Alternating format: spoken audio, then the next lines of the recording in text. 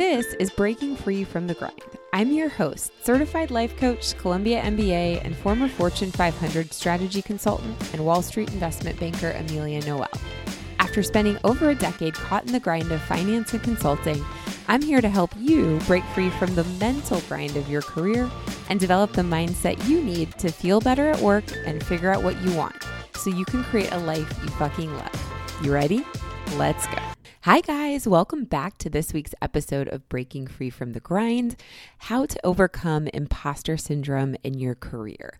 Today's episode is part 2 of a 3-part series of episodes I'm putting together on imposter syndrome, since it is one of the most common things that I coach on with my clients so that we can all start feeling better and more confident and more in control at work today and in our careers today. Last week's episode 20, was part 1, what imposter syndrome is and how it differs from run-of-the-mill self-doubt. And this week, in part 2, we're going to be focusing on 5 common imposter syndrome myths that society and the business world, finance, consulting, corporate perpetuates, and how we actually make ourselves feel worse by believing these myths. We're also going to explore the real truth here behind what's going on so that when you understand what's actually happening and what actually is true and that you're not alone in experiencing imposter syndrome at your job, you will start to feel better because you're armed with the correct knowledge that you need. Then next week, next Friday, in part 3, I'm going to discuss and share many of the exact same tools and strategies I use with my one-on-one clients to manage their brains and how they're thinking when they're put in new or pressure-filled or bigger situations at work in their careers, and introduce those tools and strategies so that you can start using them and start ditching imposter syndrome and feel more confident in your own career right away. So let's dive right in and talk about 5 common imposter syndrome myths. The first myth that I want to talk about today is this idea that everyone else has their shit together, meaning I am the only person on my team, I am the only person in my analyst class or my associate class, I am the only person on this deal or project who is feeling like a fraud and who is feeling like I don't belong, like I'm just lucky, they're going to find out that I don't belong here and I'm not smart enough. Everyone in the room, on the team, on the deal is 10 times smarter than me. So myth 1, everyone else has their shit together. This is absolutely not true. Imposter syndrome, I like to describe it as the corporate pandemic that no one is talking about. There's an incredible book by Claire Josa, is how I believe she pronounces her last name. I'll link it in the show notes. It's called Ditching Imposter Syndrome. It's an amazing book. And what Claire did is she led this landmark study in 2019 on imposter syndrome. And what she found is that 70% of both men and women regularly report experiencing imposter syndrome at work. Now, this was from 2019, so fairly recent. And in that study, what was so interesting and so fascinating is she talks about how it was so difficult actually getting data from companies because management was very hesitant to distribute this survey to their employees.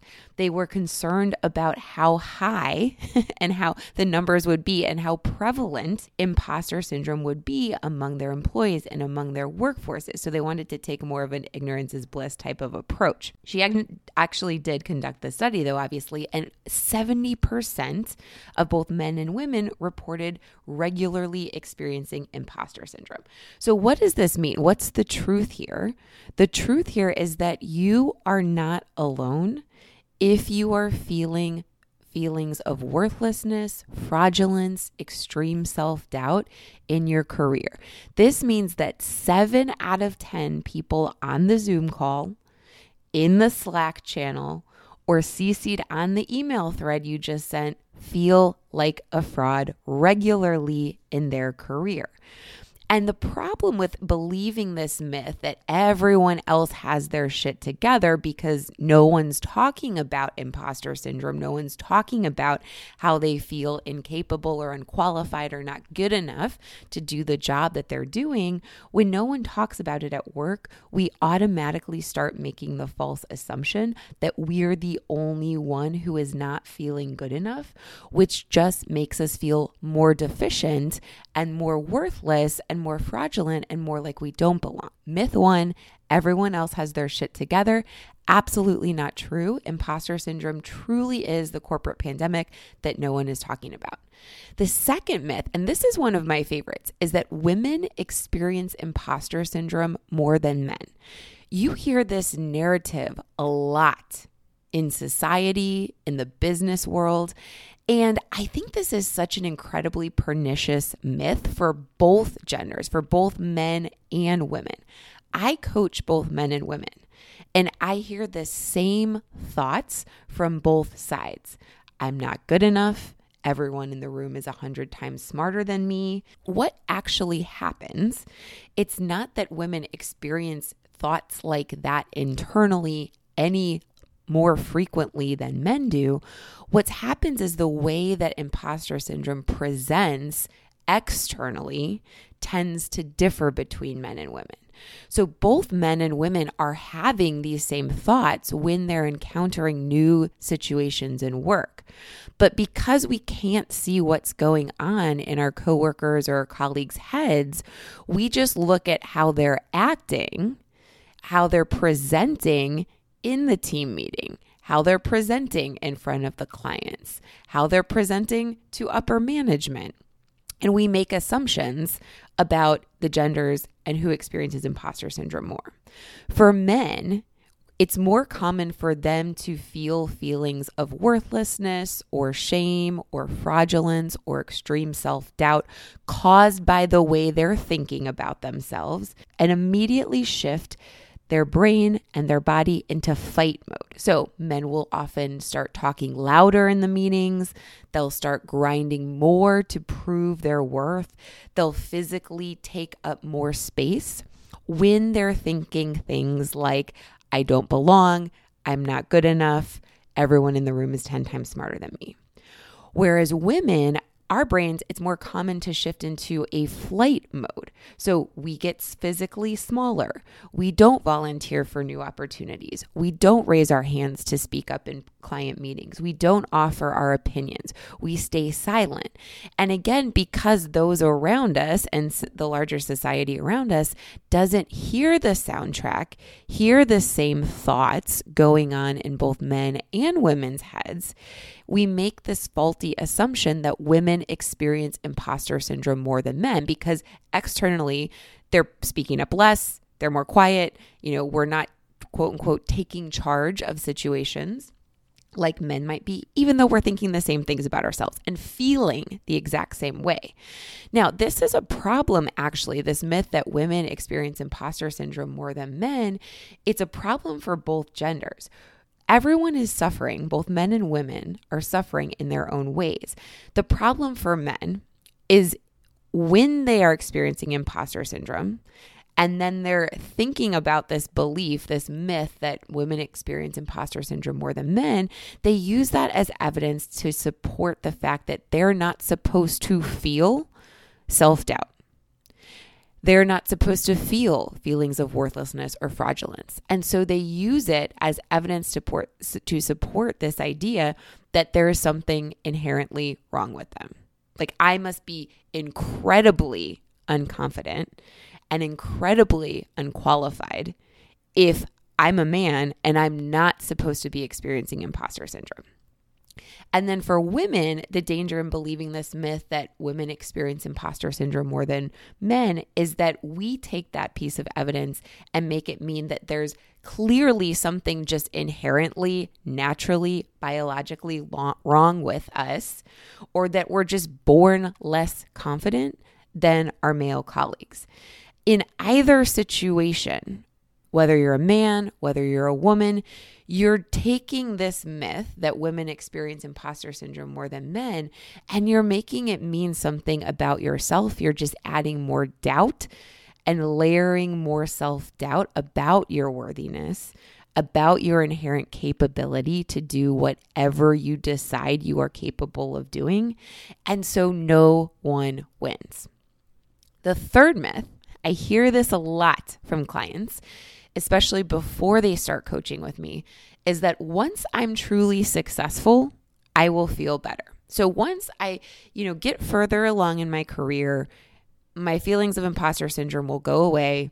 I'll hit my stride. I'll feel confident. I'll know my way around my industry, whatever it is. The people in your company who have the best background, the best education, the best pedigree, the best previous work experience often are all those people that are the most outwardly successful by external standards. They have the resume, they have the degrees, they have the background, are often suffering from feelings of fraudulence and worthlessness the most.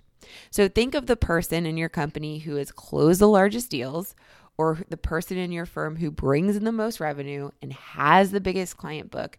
They are likely experiencing imposter syndrome the most. And if ignored, if you take this approach of, I'll just ignore this, it'll get better, I don't have to actively coach myself or actively manage my brain, imposter syndrome will just go away. If it's ignored, imposter syndrome actually gets and feels worse over time. This is a problem because if you're experiencing and if you're having underlying thoughts like, I don't belong here, I'm not good enough, I'm not smart enough, if those thoughts are already playing on repeat in your head and you're in the earlier stages of your career, the volume on those thoughts is only going to get louder when you're put in what your brain perceives to be an even higher stakes situation, such as a new role after a promotion or a project or a deal type that you've never done before. So that is why it is so important. And I tell this to all my clients before we start working together is this is why it's important to do the inner work today as early as you can. It's never too late, but start today doing the work to understand how to manage imposter syndrome so that it will actually get better over time. It's interesting to think, and it can be sometimes helpful to think that your CEO, people in your C-suite, your boss, they all wake up and wonder if they're good enough too. And again, if it's not something that they're working on, if it's not something you're working on, the pressure and the self-doubt and the feelings of fraudulence will only get worse. The fourth myth, this is one that really hurt me, I would say a lot early in my career in my 20s. This fourth myth is I just need to fake it until I make it, or believe I'm great today. Buy into some bullshit positive affirmations and just fake it until I make it. I feel like a complete fraud, but everyone's telling me, just got to fake it. Just go for it. Just fake it. There are lots of problems with both of these ideas. This idea that if you're feeling like a fraud, you should just fake it until you make it. And also this idea of buying into generic positive affirmations, telling yourself every day, you're great, I'm capable, I'm wonderful, all of the things. They're actually positive affirmations that are generic and that your brain doesn't believe. And then this idea of doubling down on faking it are really the worst things that you can do for yourself. You're only going to make yourself feel worse. And when you are doubling down on, say, faking it, for example, or you're telling yourself something like, I'm wonderful, I'm great, I'm enough, I'm capable, but you don't actually believe that, you actually create what's called the backfire effect, meaning your brain doubles down on its existing belief that you're not good enough, that you don't belong, that you did really just get lucky having the position or having the seat that you do. And it has nothing to do with the hard work or the skills or the talents that you have. Every time you say, I'm enough, and you try to force this generic positive affirmation, I'm enough, when you're not believing that you're good enough, your brain will whisper back but I know I don't believe this. It's that doubt in the pit of your stomach that you know you're saying something, you know you're trying to force a belief that deep down you know is not true. Your brain is not buying it. And so what ends up happening is every time you force this idea, I'm good enough, I'm good enough, I'm good enough, and your brain is whispering, but I know I don't believe this, but I know I don't believe this, but I know I don't believe this. What ends up happening is that you just end up frequently reminding yourself of how much you don't believe that you're good enough or how much you don't believe that you belong. The key here is to start making small shifts away from I'm not good enough or things like thoughts like I just got lucky. Make small shifts away from those statements, not giant leaps into I am good enough or I'm not lucky at all. This is 100% merit. I did all this. It's all me. Some thoughts I offer to clients to start practicing thinking and writing out and journaling about when we first start working together and they are truly believing that they are not good enough, that they don't belong, that they just got lucky getting the role or the seat that they have. Start small, make small shifts. I might be good enough. How is that true? There are some things at which I do feel good enough. Think about how that's true. Another great shift or thought you can start practicing and thinking is I don't have to know everything to still be intelligent, capable of figuring it out, and successful. And for a lot of us that truly believe that whatever we have in our careers or even in life is by sheer luck and we didn't have anything to do with it, a shift I like to offer is maybe I am lucky, but I did take some actions that helped me get here. So self-talk and mindset shifts are not one size fits all. You have to make small shifts and talk to yourself in a new way that is believable to your brain. So it might not be believable to go from thinking I'm not good enough to thinking I am good enough, I am good enough, I am good enough.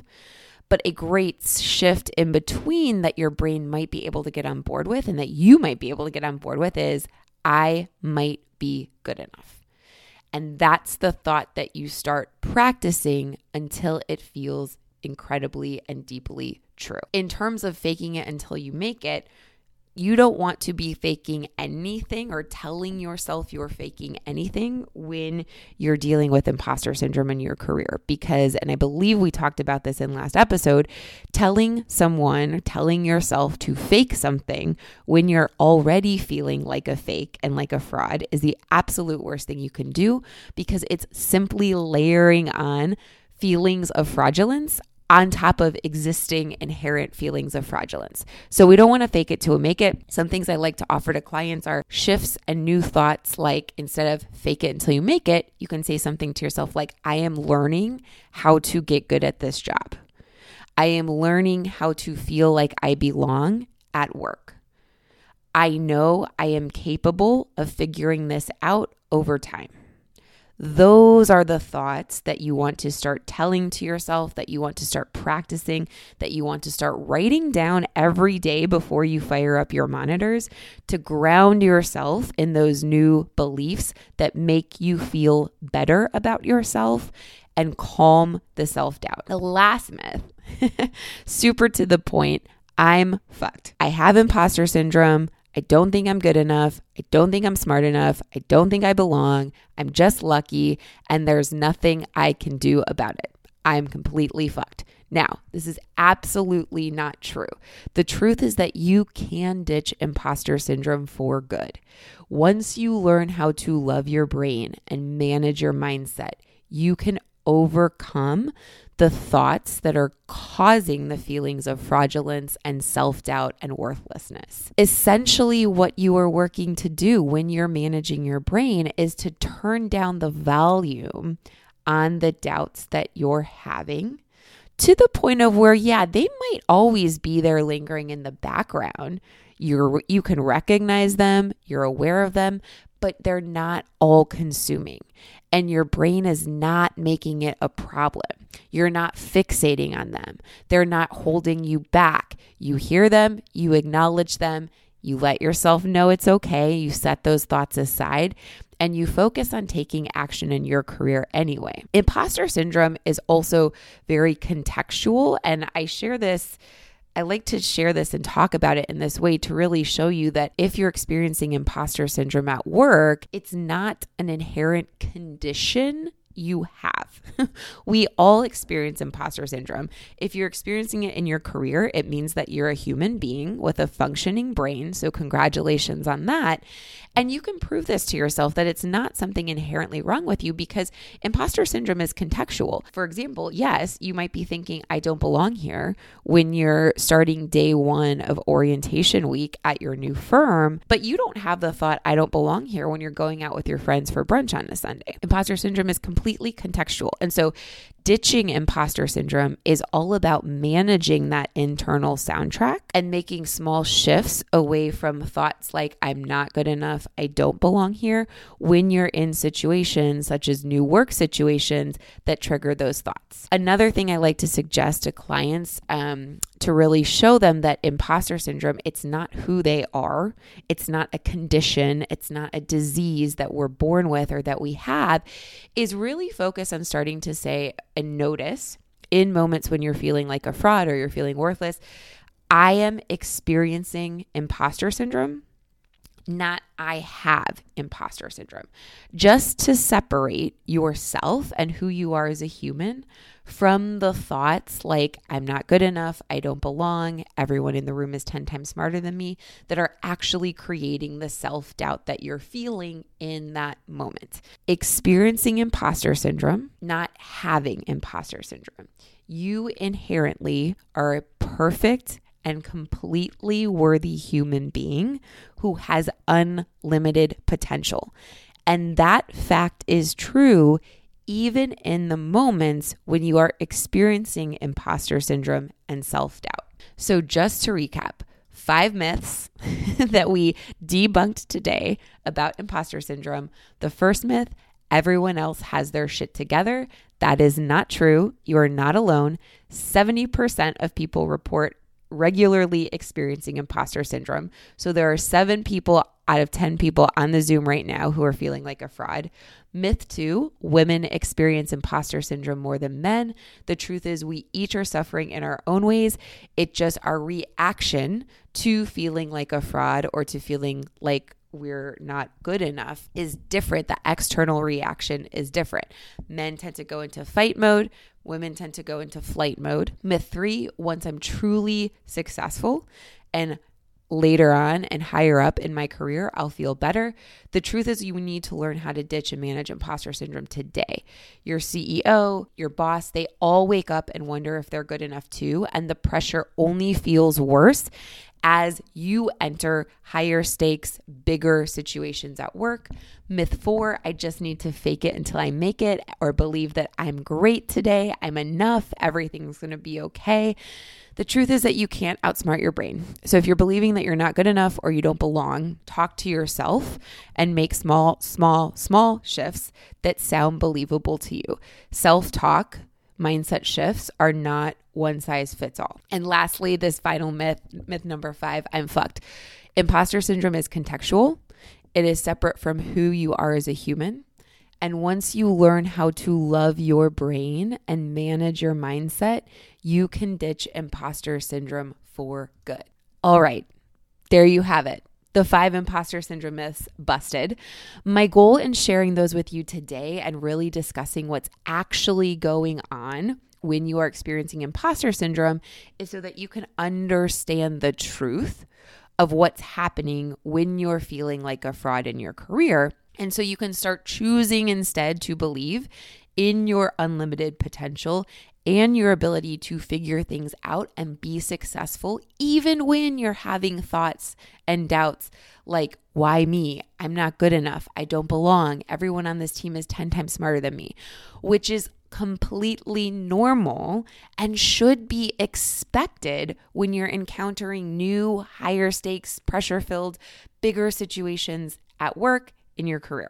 All right, be sure to tune in next week for the final part in this 3-part series on how to overcome imposter syndrome in your career, where I'll be sharing the exact same tools and strategies I use with my one-on-one clients to overcome imposter syndrome.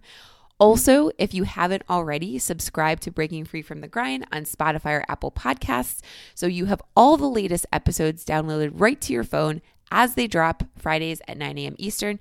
And a small favor to ask, if you haven't already, head on over to Apple Podcasts and leave Breaking Free from the Grind a 5-star review. It literally takes less than a minute. Type it into your phone right now. Head on over to Apple Podcasts. Shout out what you love. Give Breaking Free from the Grind a 5-star rating so that the Breaking Free from the Grind tribe can continue to grow and help more people working in finance and consulting and business related fields break free from the mental and emotional grind of work and their careers and create lives that they fucking love. So thank you all so much for listening today. I can't wait to catch you guys next week, and we'll see you next Friday.